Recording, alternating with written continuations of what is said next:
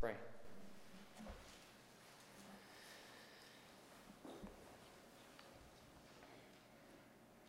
Father, we are grateful this morning that by your good grace, we are capable of opening your word, reading it, understanding it, preaching it, teaching it, learning it, not just so we have an academic understanding of your word or your truth that we can say to other people, not just so that we can fulfill a duty that you require of us to just be at church, but so that your word would speak to our hearts and would transform by the power of your Spirit who we are.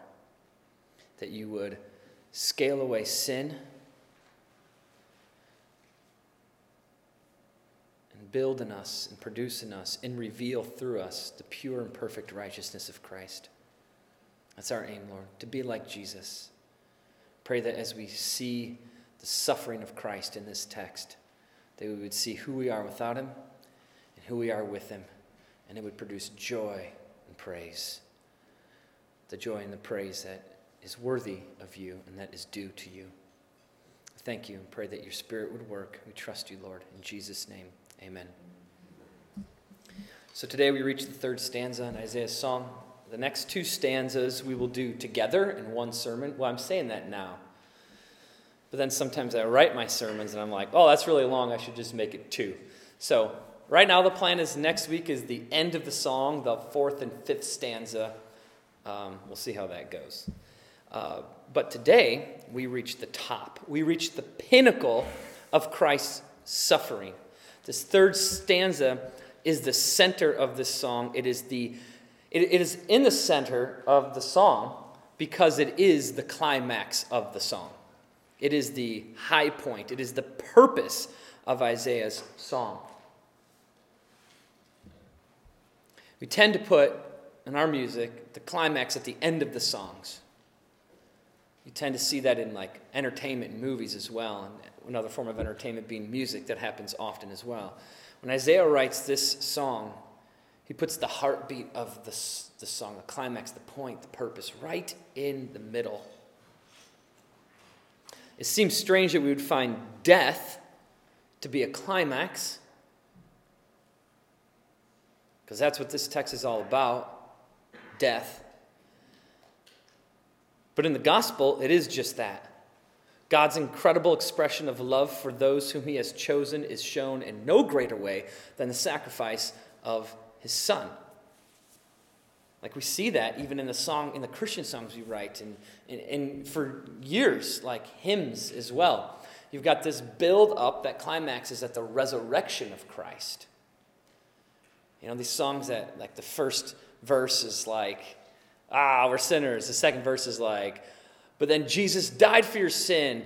And then the third verse is like, it kind of explodes instrumentally and musically. And it's like, oh, but he rose. And then, like I think of the song In Christ Alone, that's kind of how that song builds. Nothing wrong with that at all. Nothing wrong with that at all. It's just, in the gospel, the climax is the death. Like think about Old Testament sacrifices.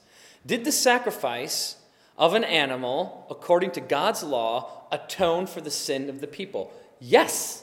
I mean, temporarily, it's nothing like the sacrifice of Christ, but it did do the atoning work that God ordained it to do for the time that he ordained it to do it. And so there was no resurrection of the animals that were slain as a form of atonement. And so their sins aren't, quote unquote, covered by a resurrection. Their sins are covered by death. It's the substitution, it's atonement that has the power. And if you're wondering, well, then what's the point of the resurrection? We'll get there next week because that's what Isaiah finishes the song with, and it's awesome and it's powerful. And we'll get to see what does the resurrection mean to the gospel, what does it mean to God, and what does it mean to you? And obviously you'd say, well, it means I get eternal life. Well, yeah, we know that, and we'll talk about that a little bit, but what does it mean to you now, today? And we'll see that later in the song, not today. But his death is the pinnacle. It's the point, because in it, our sins are forgiven. His death may be to us a gruesome reality, but in that gruesome display of death and suffering, we do not see failure. We do not see the end. We see purchase. We see redemption. We see restoration. We see power and love and grace and mercy. And we see beauty in the gruesomeness of his suffering. 16th century Puritan Richard Sibbes writes, Christ was never more lovely to his church than when he was most deformed for his church.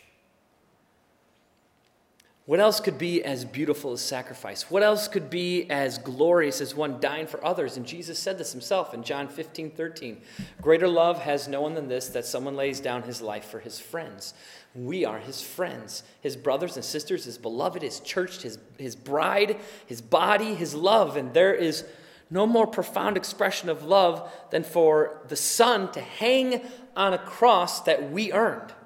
Like, we put him there, and yet he endures it, according to Hebrews 12, with joy, knowing, and the reason he has joy is because he knows that the result will be his glory and his joy in the presence of his Father for enduring the suffering that he's supposed to endure, and it becomes to us our glory and our joy as well.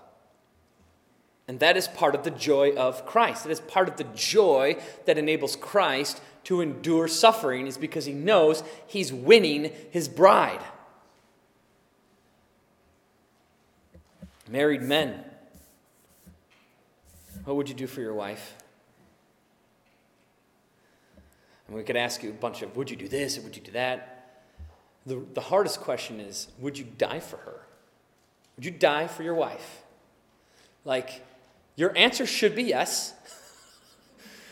And I think every husband in here would be like, yes, absolutely, because I'm supposed to, and I know I'm supposed to. But the reality is, if that came down to an actual scenario, that's hard to do. It's hard to do, but we're supposed to. And the reason you think you'd say yes, and I believe many of you would say yes, and I believe I would say yes, and I believe I would die for my wife. I say that standing here in front of you, preaching the Bible. I have no idea what that really feels like, and I say it, but I don't know how hard that is to do. But just imagine how much you have to love somebody to die for them. And then Paul talks about, in Romans, well, anybody would die for a good person. That's not hard, right? And you think of your spouse as a good person. That's why you're married to them. You love them. That's easy to die for your bride. Jesus didn't die for his bride.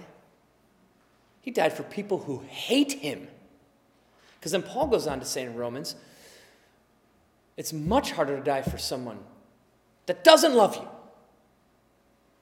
For an enemy.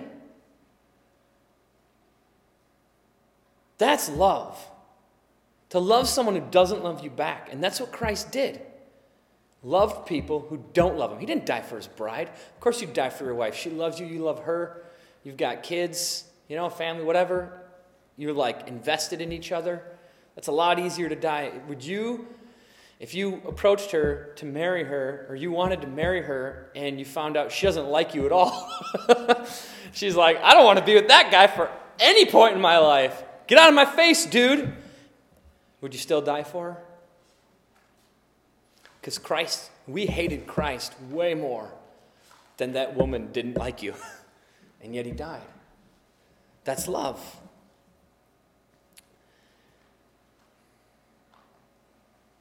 And he died because we put him there. That's on us.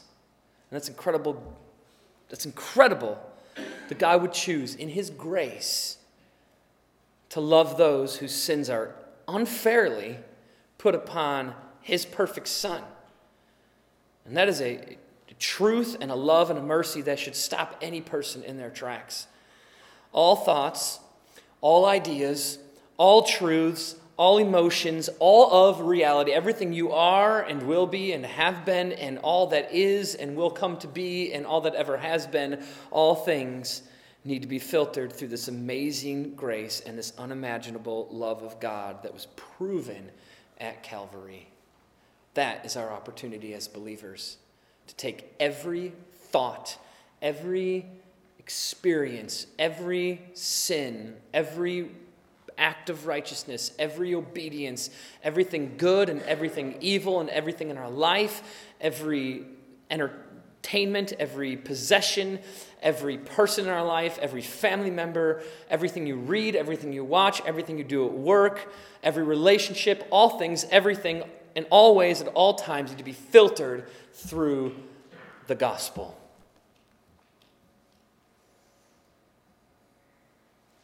If it's not, then what's the point?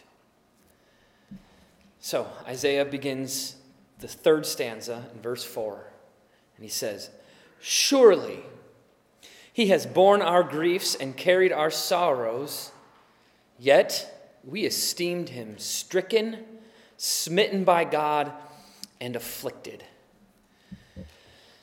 This is such a thorough expression of the weightiness of our sin. He bore, he carried, what? Our griefs and our sorrows.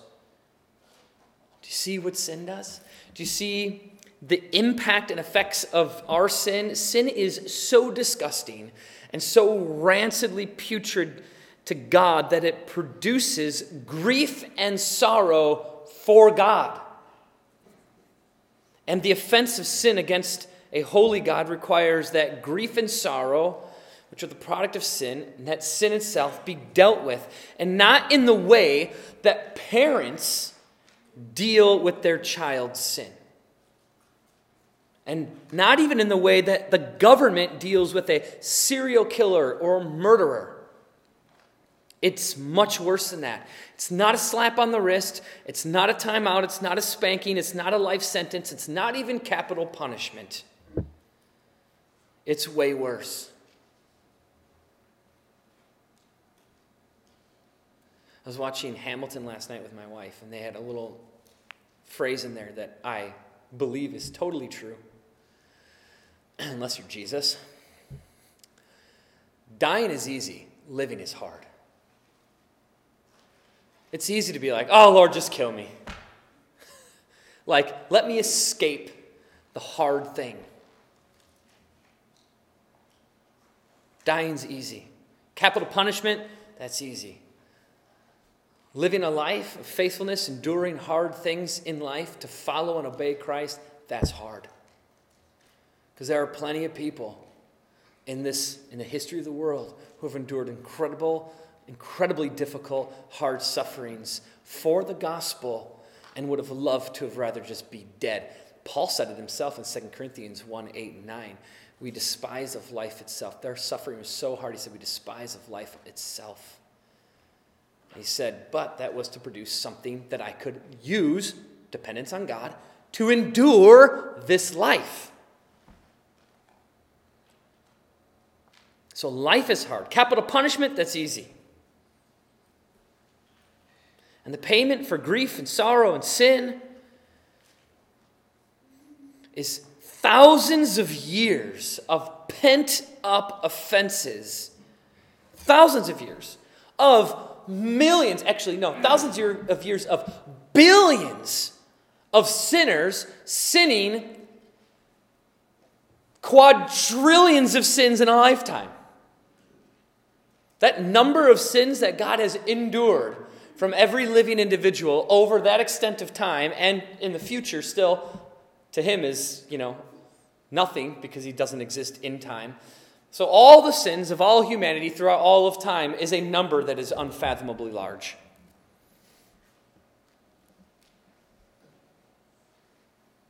So thousands of years of pent-up offenses, ones that have happened, that are happening, and that will happen, gathered up into one full, explosive revelation of God's fury and his wrath.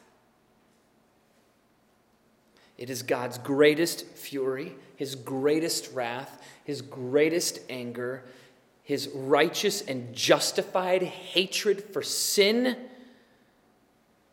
and his justified hatred for you. Because Psalm says that he hates the sinner. That he unleashes upon the one who did nothing wrong, who lived every second of his life in perfect obedience to his Father. That's love. There's no better expression of love. How much must he love you? How great must his grace be? How rich is his mercy that he would strike and smite and afflict the perfect one, the only one who is fully justified, in order to justify you. In verse 3, the second stanza, we esteemed him not. In verse 4, now we esteem him stricken, smitten by God, and afflicted. There is this revelation in us, in our minds and in our hearts and in our eyes, where we suddenly realize that the suffering servant that we thought nothing of has suddenly become to us a beautiful picture of God's grace. But here's the thing, it doesn't say that in verse 4. Verse 4 doesn't say, oh, he's so beautiful looking and wonderful and great, and we all beheld his glory, and we're like, oh, that's not what verse 4 says. It says, we esteemed him stricken, smitten by God, and afflicted. Only in the most severe suffering are our eyes opened, and our hearts melted, and our minds freed to see him for who he truly is. Only when God strikes him, only when God smites him, and only when God afflicts him can we see that this ordinary man, remember last week we talked about how this idea of him just this nothing to look at doesn't mean he was ugly. It just means he's just an ordinary first century Jew. No glory to be beheld in this ordinary man. But when God strikes him and smites him and afflicts him, we see this ordinary man become so much more. Only then can we go from us not esteeming him to esteeming him in some sense.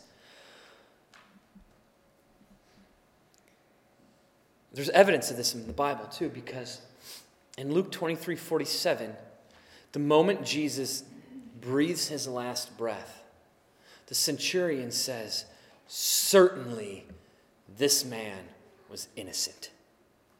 What did it take for the centurion to see Christ for who he truly is? It took the completion of his suffering.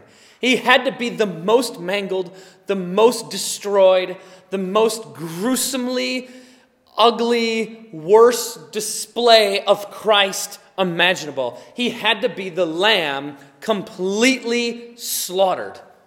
And once he was, the centurion went, oh, he is. Only in God's unleashed wrath upon his Son can we perceive that we were always wrong about him. And when we finally see him, what do we see? Verse 5. But he was wounded for our transgressions. He was crushed for our iniquities. Upon him was the chastisement that brought us peace, and with his stripes we are healed. Now, I know people in my life who say things like, I'm sick, or I have cancer, or I have this or that, and whether it's a momentary illness or like a terminal illness or something severe, something less severe. I've heard people say, well, the Bible says that in his stripes I'm healed, so I believe that I will be physically healed. This is not a reference to your physical healing in this lifetime. His stripes is the blood that pours out of his body in payment for your sins. That's the healing, eternal life. So if you hear anyone talk about that, I'm just putting that out there for you to have a little biblical sense and knowledge. This is a reference to paying for your sins, not paying for you for a promise that God does not promise in Scripture that we would be healed. So, what do we see in verse 5? Wounded for our transgression, crushed for our iniquities. The chastisement is on him, and it brought us peace. And with his stripes, we were healed. What do we see? We see a perfect, spotless lamb, the only one who did what was right, bearing a vengeance from his Father that would have taken an eternity for us to suffer. Therefore, he takes the wounding for us. He is crushed for us. He is chastised for us. Only when we see the perfect lamb as a slain lamb can we truly see who he really is and what he's done, and really see how much God loves you. It's the death of Christ that shows God's love. And think about that reality. There are so many days and so many times in my life where I have had hard times, whether they were self-inflicted or others inflicted. It's hard. Life can be hard. You know that. Emotional hardness, anxiety, frustrating times, difficult people, difficult scenarios, hard situations, tough conversations.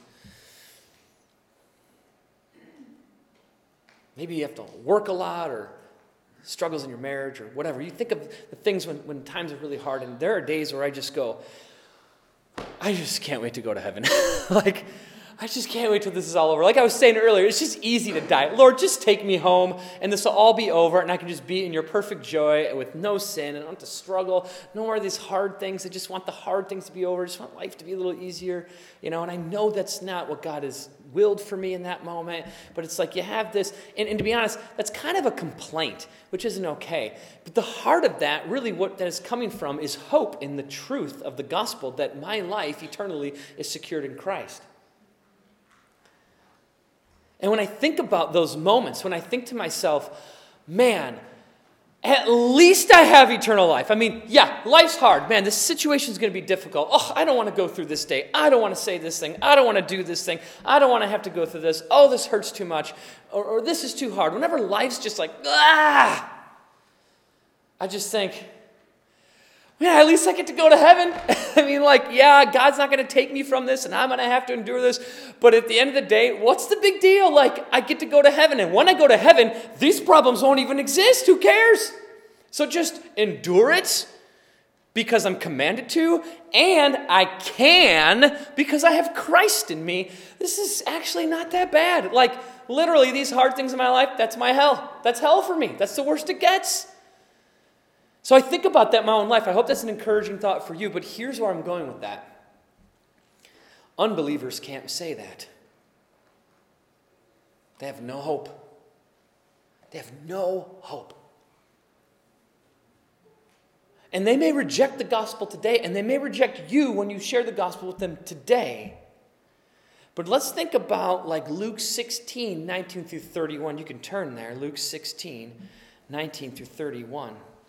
Because an unbeliever, you can share the gospel with an unbeliever, and you can tell an unbeliever what I just told you. Hey, man, no matter how hard life is, I've got this great hope, this belief and this faith of something that I'm absolutely sure of, which is that at the end of the day and at the end of this life, I have Christ, and I will spend eternity in God's perfect presence of joy. I have nothing to worry about. This life is as hard as it gets. You say that to an unbeliever, and they go, pfft, and they scoff. Right? If they don't believe, you think, well, I shared it with them. Here's the reality of what happens. And this is, I consider from Jesus, a light version of hell. Listen to what happens. Jesus is telling a story. There was a rich man, Luke 16, 19. There was a rich man who was clothed in purple and fine linen, and who feasted sumptuously every day. And at his gate laid a poor man named Lazarus, covered with sores, who desired to be fed with what fell from the rich man's table. Moreover, even the dogs came and licked his sores. So you see the difference between Lazarus and the rich man. The poor man died and was carried by the angels to Abraham's side. The rich man also died and was buried. And in Hades, being in torment, he lifted up his eyes and saw Abraham far off and Lazarus at his side. And he called out, Father Abraham, have mercy on me, and send Lazarus to dip the end of his finger in water and cool my tongue. That's a drop of water. Have you ever ran a marathon? I ran a half marathon once, in hopes that I'd run a full marathon once. And then after I ran the half marathon, I was like, that's good enough. But I ran a half marathon, and when I got done, do you think a drip of water from the end of my finger was sufficient? No. And that was not hell. Not even close. And he says, where was I? Father Abraham, have mercy on me and send Lazarus to dip at the end of his finger in water and cool my tongue, for I am in anguish in this flame. But Abraham said, child, remember that you in your lifetime received your good things, and Lazarus in like manner bad things. But now he is comforted here, and you are in anguish. And besides all this, between us and you a great chasm has been fixed, in order that those who would pass from here to you may not be able, and none may cross from there to us. And he said, then I beg you, listen to the attitude of the rich man. Then I beg you, Father, to send him to my father's house, for I have 5 brothers, so that he may warn them, lest they also come into this place of torment. So what do we find there? That the truth about misery loves company is not true in hell. Because misery is a complete failure of a word to describe hell. It's impossible to describe hell as miserable. It is an insufficient word. In hell, misery does not love company. Misery cannot stand or bear the fact that others would join, because it's that terrible. And he said, but Abraham said, they have Moses and the prophets, let them hear them. And he said, no, Father Abraham, but if someone goes to them from the dead, they will repent. Sound familiar? If someone goes to them from the dead, if Christ was just resurrected, then maybe they would repent. And he said to him, if they do not hear Moses and the prophets, neither will they be convinced if someone should rise from the dead. There is so much there I'd love to unpack. So much. But I want you to just hear this from it. The unbelievers that you know in your life, when you share the gospel with them and they don't want it, just remember they're going to be singing a different tune in hell. And they're going to be wishing that you would have begged them to believe, that you would have hounded them to believe. And we are too concerned with our egos about what it makes us look like, and we're too proud to be humbled and rejected, and we're too arrogant to let people tell us we're wrong when we know that we're right and they need to believe the truth. We have no convictions and no strength because we don't walk in the power of Christ that comes from the Word, because we don't spend time in the Word, and we're not filled with the Spirit because we don't commune with God regularly and constantly, and so we're not Spirit-filled. We don't have the mind of Christ speaking through us to tell that person what they need to hear when we preach the gospel to them, and they're going to die and spend eternity in hell, and they're going to be screaming, "Why didn't you warn me?" And you're going to be like, "I did," and you're like, "What?" They're going to be like, "Why didn't you drag me to heaven? Just do something else. Why didn't you just punch me in the face? Get my attention. Do something drastic. This is way worse. You couldn't just endure a little bit of hard things in your earthly life that you even knew you were going to get eternal life. You couldn't endure a little bit of criticism from me just to convince me to believe." They are going to sing a different tune in hell.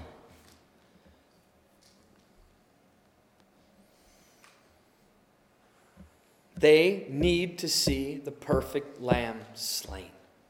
They need to know it. They need to see him, and they need to know that they're the ones who put him there.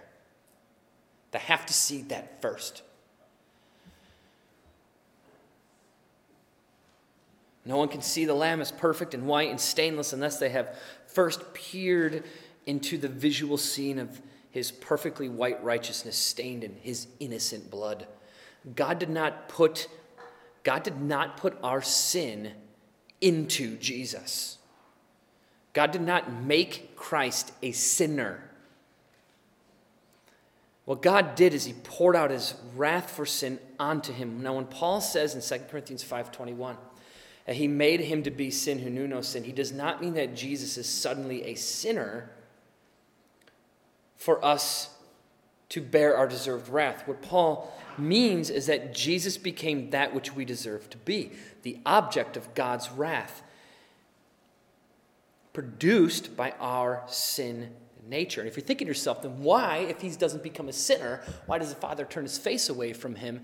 And why does he say, Father, my God, why have you forsaken me? What Jesus is doing is he's invoking Psalm 92 as the Jews stand around and laugh at Jesus dying on a cross. They know all the Psalms. They know Psalm 22. They know what Psalm 22 says. Go to Psalm 22.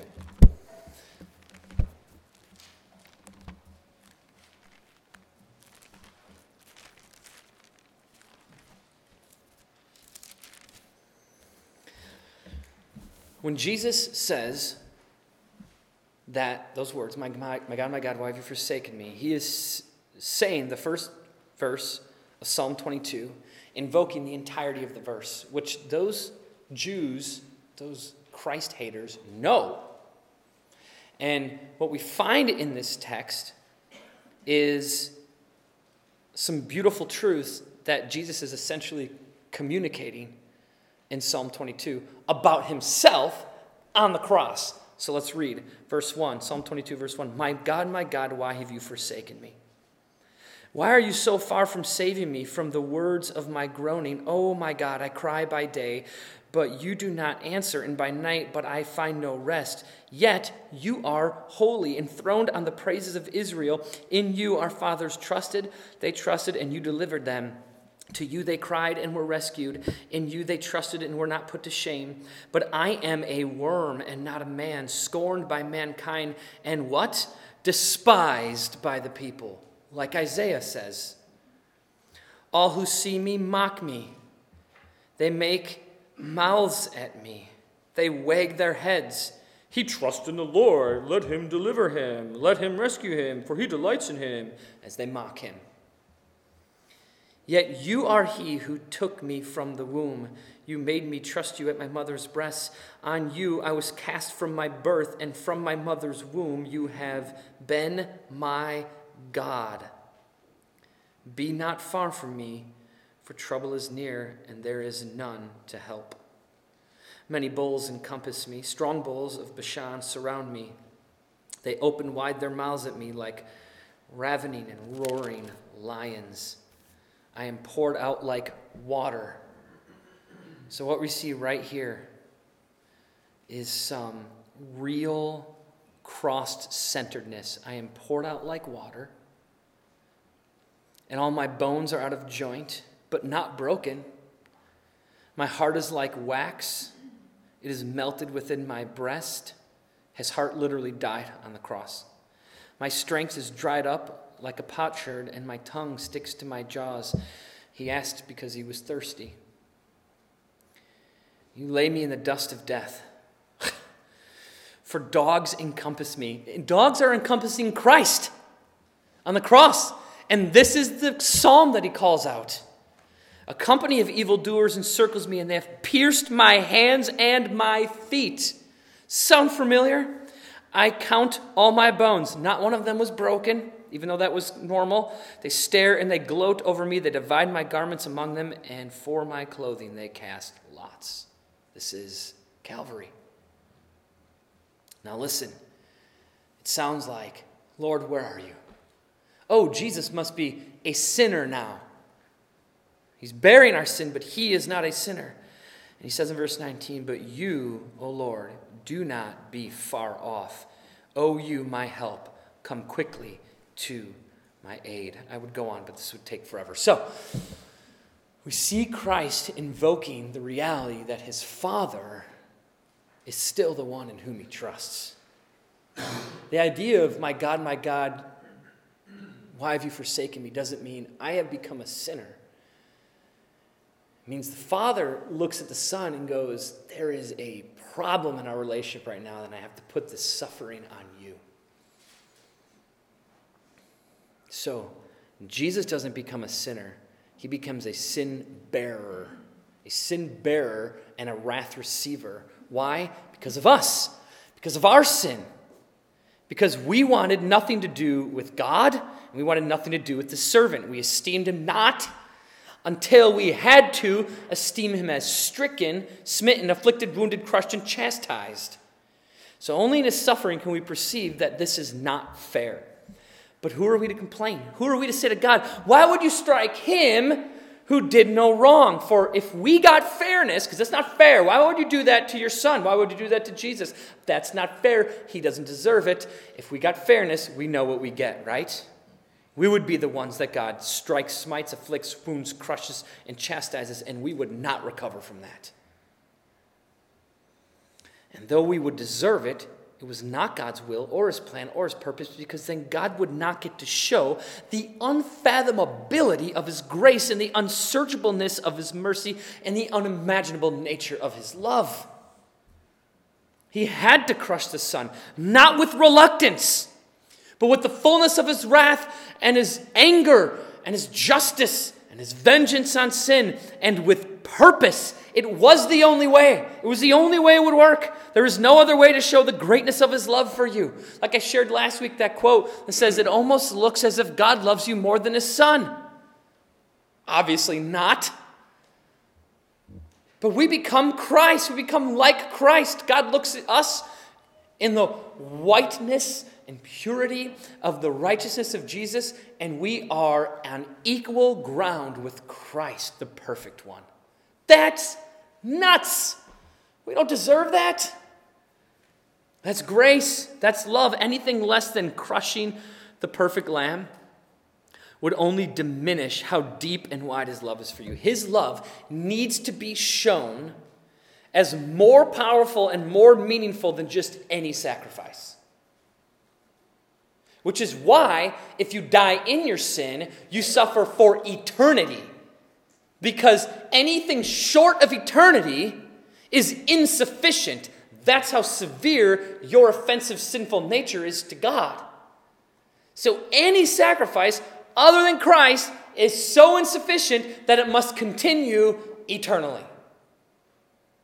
Because their eternity means no sufficiency, right? Eternal suffering means that suffering will never be sufficiently paid for. So it goes on forever. So anything other than Christ is just eternal suffering.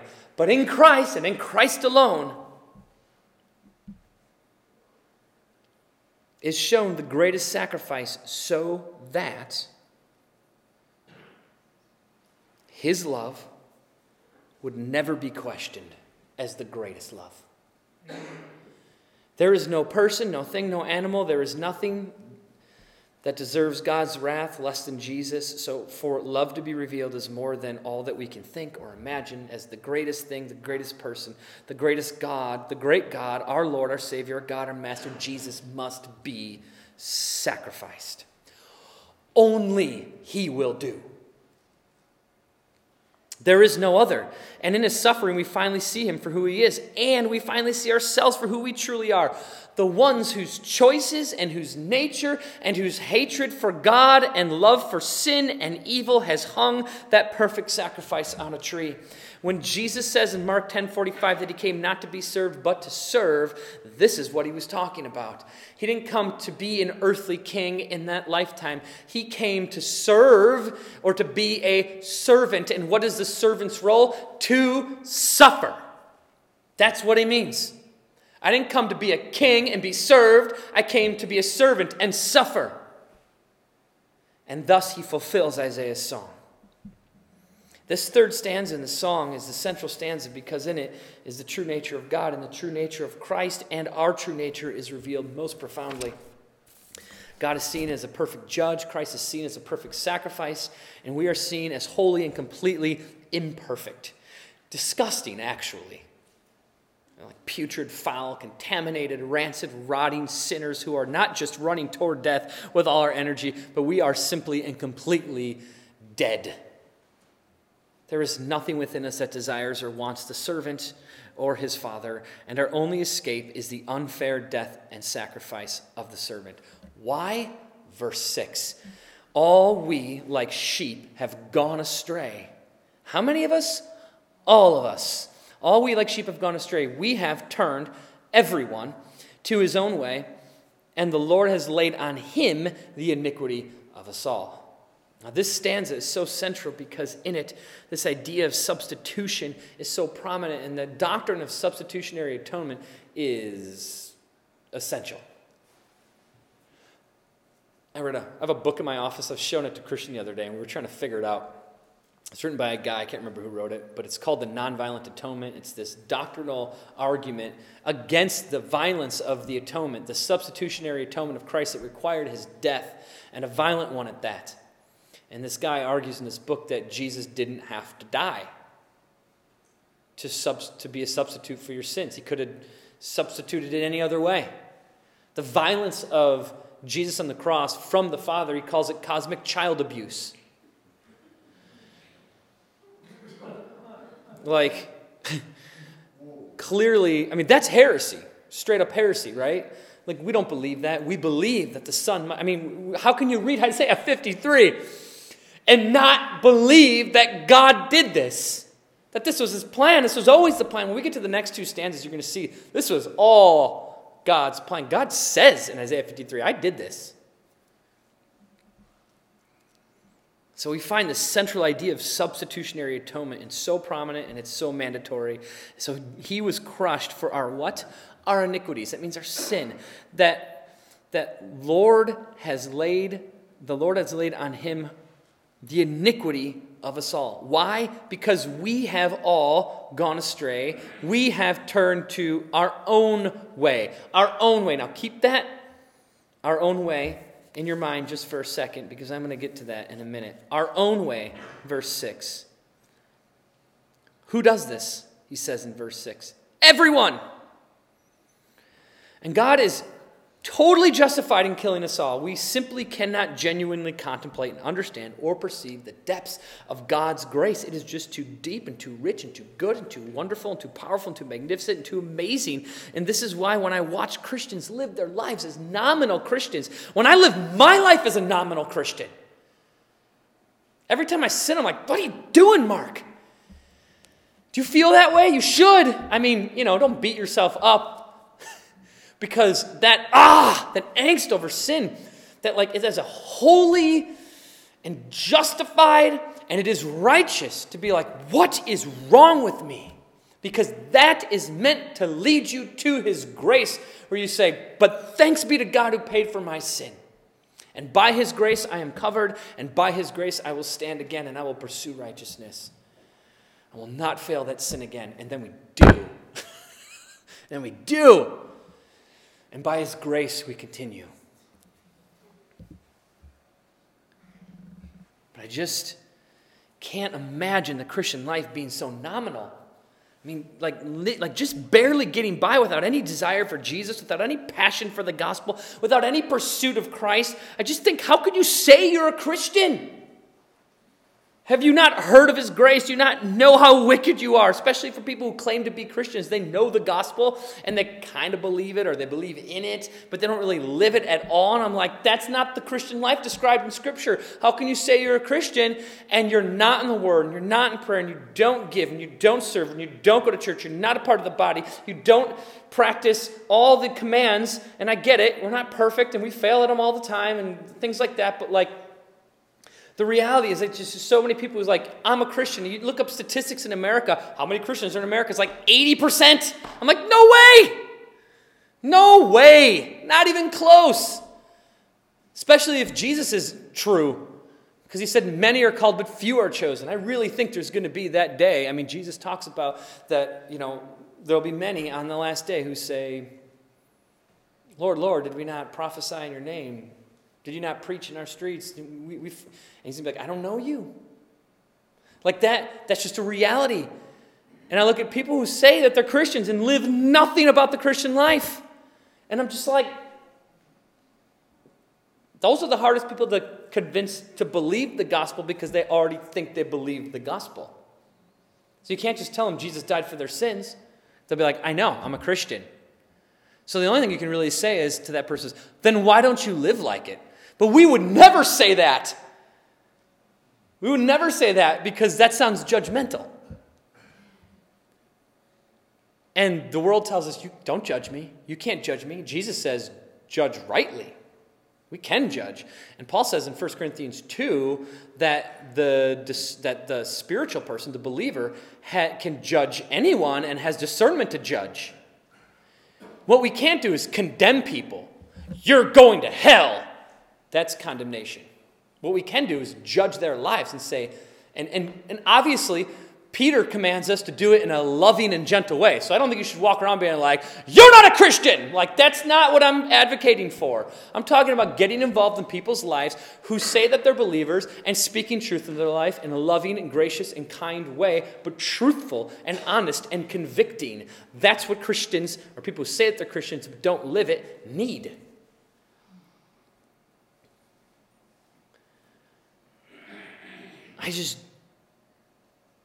We deserve nothing from him. So watching people live their lives like he's nothing, and yet he gave you everything, it just blows my mind. I don't get it.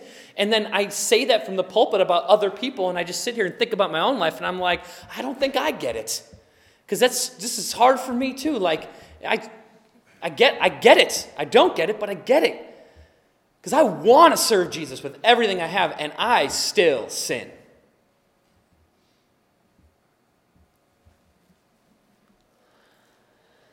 We deserve nothing from him, and yet we get his grace and his mercy and his love in Christ, and we thank him, and then we just go back to meandering throughout our life as if nothing changed. That's not the gospel. The gospel wrecks you. The love of God ruins you. The power of the gospel transforms you. If you are a believer and your life isn't totally transformed and every nook and cranny of your life doesn't permeate every corner of your life, then that means you do not wake up every morning and mentally and emotionally and theologically travel to Calvary to kneel at the cross and look up at the destroyed Savior who hangs for your sins. We must not forget that it was our sins that put him there. We must remember that it was us whom he replaced, and that it is for us. It is us for whom he substituted, and it is us, and it is our sin for which he was crushed. And it's a gruesome visual of his death, but it is a necessary one, that we bow before Christ on the cross daily to remember who we are without him, and to remember what it took to pay for our sins and what this life in Christ cost him, so that we would be humbled by God's incredible love and grace and mercy. It's not to dwell on sin, it's to dwell on the cross. It's to dwell on the Savior, to dwell on Christ.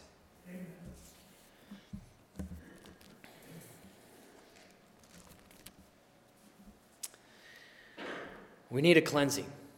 The church universally needs a cleansing. We need a purifying of the church.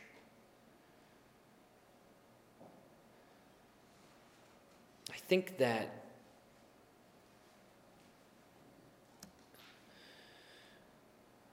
the American church is skewed and twisted and confused because, and I don't mean all churches, obviously, there's great churches and lots of them.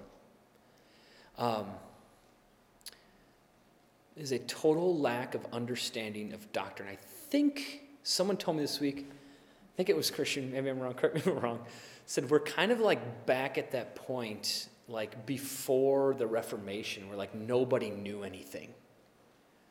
Like, we're back at that stage already. Like, no one reads their Bibles. No one understands doctrine. Everyone just makes up whatever they want, and everybody believes it. When I'm on social media and I see, like, Christians come up and they'll post some, like, Christian thing from Scripture, and this one girl was like, oh, the words, when God says, I am means to speak into being. So every time you say, like, I am sick, you make yourself sick, and then there's some guy watching the video like, yeah, that. And I'm like, that's garbage, and you're believing it, and then you're spreading it to other people, and people watch that stuff, and they believe it. It's just a small microcosm of the reality of the church, that people just make up whatever they want, believe whatever they want, and they have maybe one scripture that they misunderstand to make their points, or no scripture. Or they heard it when they were 5, and they still believe it because they haven't grown. You know, that kind of stuff. And because of that, the American church is just kind of mangled. And I say American church kind of loosely. I'm not suggesting that, but we got it figured out here at Grace Church. I'm just saying that's my perception of the American church. And that's negative. That's the negative side. I don't want to leave you with negativity about the church. What I want to leave you with is the answer. And the answer is Jesus Christ and him crucified. There are doctrinal problems in the church that need to be fixed, whether it's this church or another church or all the churches in America or whatever. We all need to grow in doctrine. We need to fix the doctrinal problems and the false beliefs that we have so that we can live righteous and holy lives.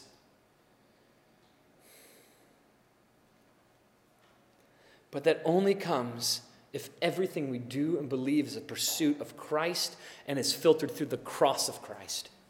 Like this, Isaiah 53 is the filter by which everything the church does gets filtered through. You want to start a new ministry? Does it exalt the suffering servant who was risen from the dead?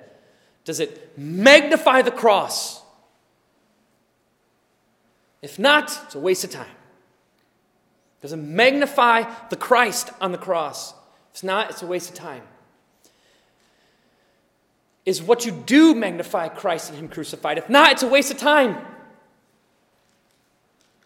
So, I think the church, this one included, needs cleansing. I think it needs purifying. And we need to start washing our life in the soap of the gospel. And that's really what it comes down to. There should be no end to our praise. There should be no end to our joy in him. You should be the happiest people in this stinking universe. You should be filled with joy. You should be bursting with joy. You should be singing songs of praise while you're at work all day long, so all your coworkers wonder what is wrong with you. And you say, I have the joy of Jesus Christ who died on the cross for my sins bursting out of me, and I can't contain it anymore. And if you don't like it, too bad.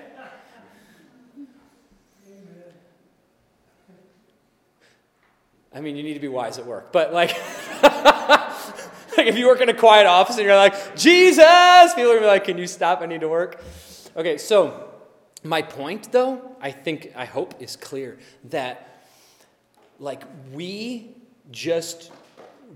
don't live lives that are so completely sold out for Christ because we don't practice being sold out for Christ in our quiet time, in our alone time, in our spare time.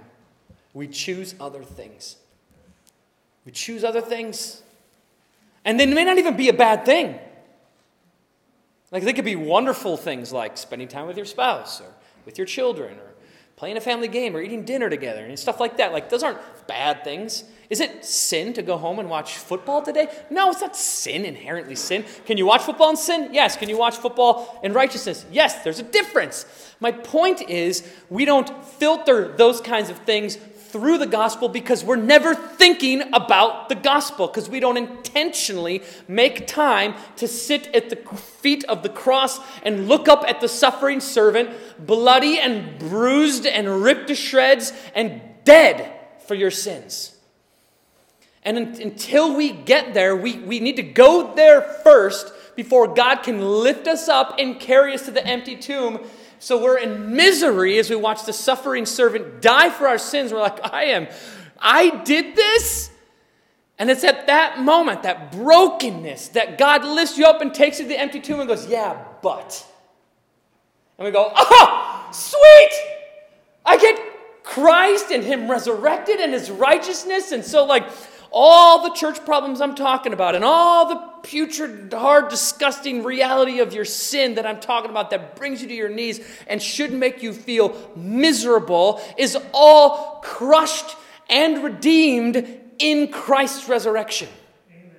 And we get to stand in glory with him. Like that's how we should live our lives. And that should be such a prominent reality in your life that is everything to you.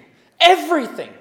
Whether you decide where am I going to eat for lunch or what are we going to do tomorrow and what do you want to go on vacation and what are we going to do with our money and how are we going to spend our free time and go on and on. What job should I have? What vehicle should I buy? Are those questions filtered through the gospel? What car am I going to buy? Well, which one's going to honor Jesus the most? Which one is going to exalt the gospel of Jesus Christ? The big one, because I can drive people around in it. Good, that's my decision. The small one, because I'm broke, and that's exactly all I can afford. And it's like, good, that honors Christ too. Whatever. I don't know what the choice is, but you need to start taking everything in your life, every thought, every idea, every action, everything, and just realize like you have this filter in front of you called the death and resurrection of Jesus Christ through which everything should go. And we just don't live that way. Which is why we sort of start like kind of veering into just nominal Christian lives. I go to church every Sunday. I do like a verse of the day. Not every day, but most days, like a verse of the day. And I'm like, oh, Lord, help me today. Amen. Like, that is just not... You like that one, huh? That is not Christianity. I mean, I hesitate to even say that it's better than nothing, because I don't think it is. I mean, like, he wants all of you, all that you are.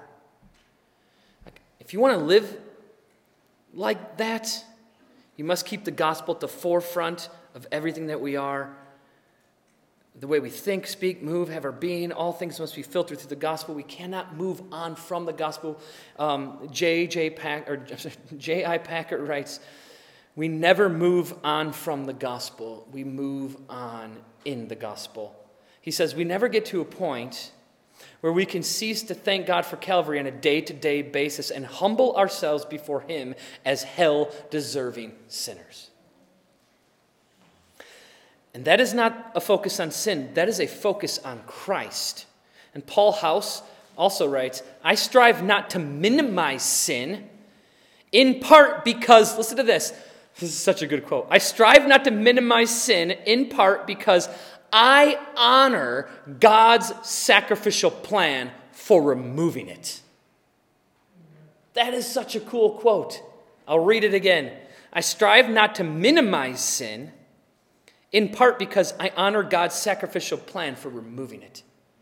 When we minimize our sin, we minimize the importance of the sacrifice. We don't minimize our sin. We stand victorious in it as it stands full. You are full of that sin, but you have victory over it in Christ. So we don't dwell on it, but we also don't minimize it. Because when we minimize it, we minimize Christ's sacrifice.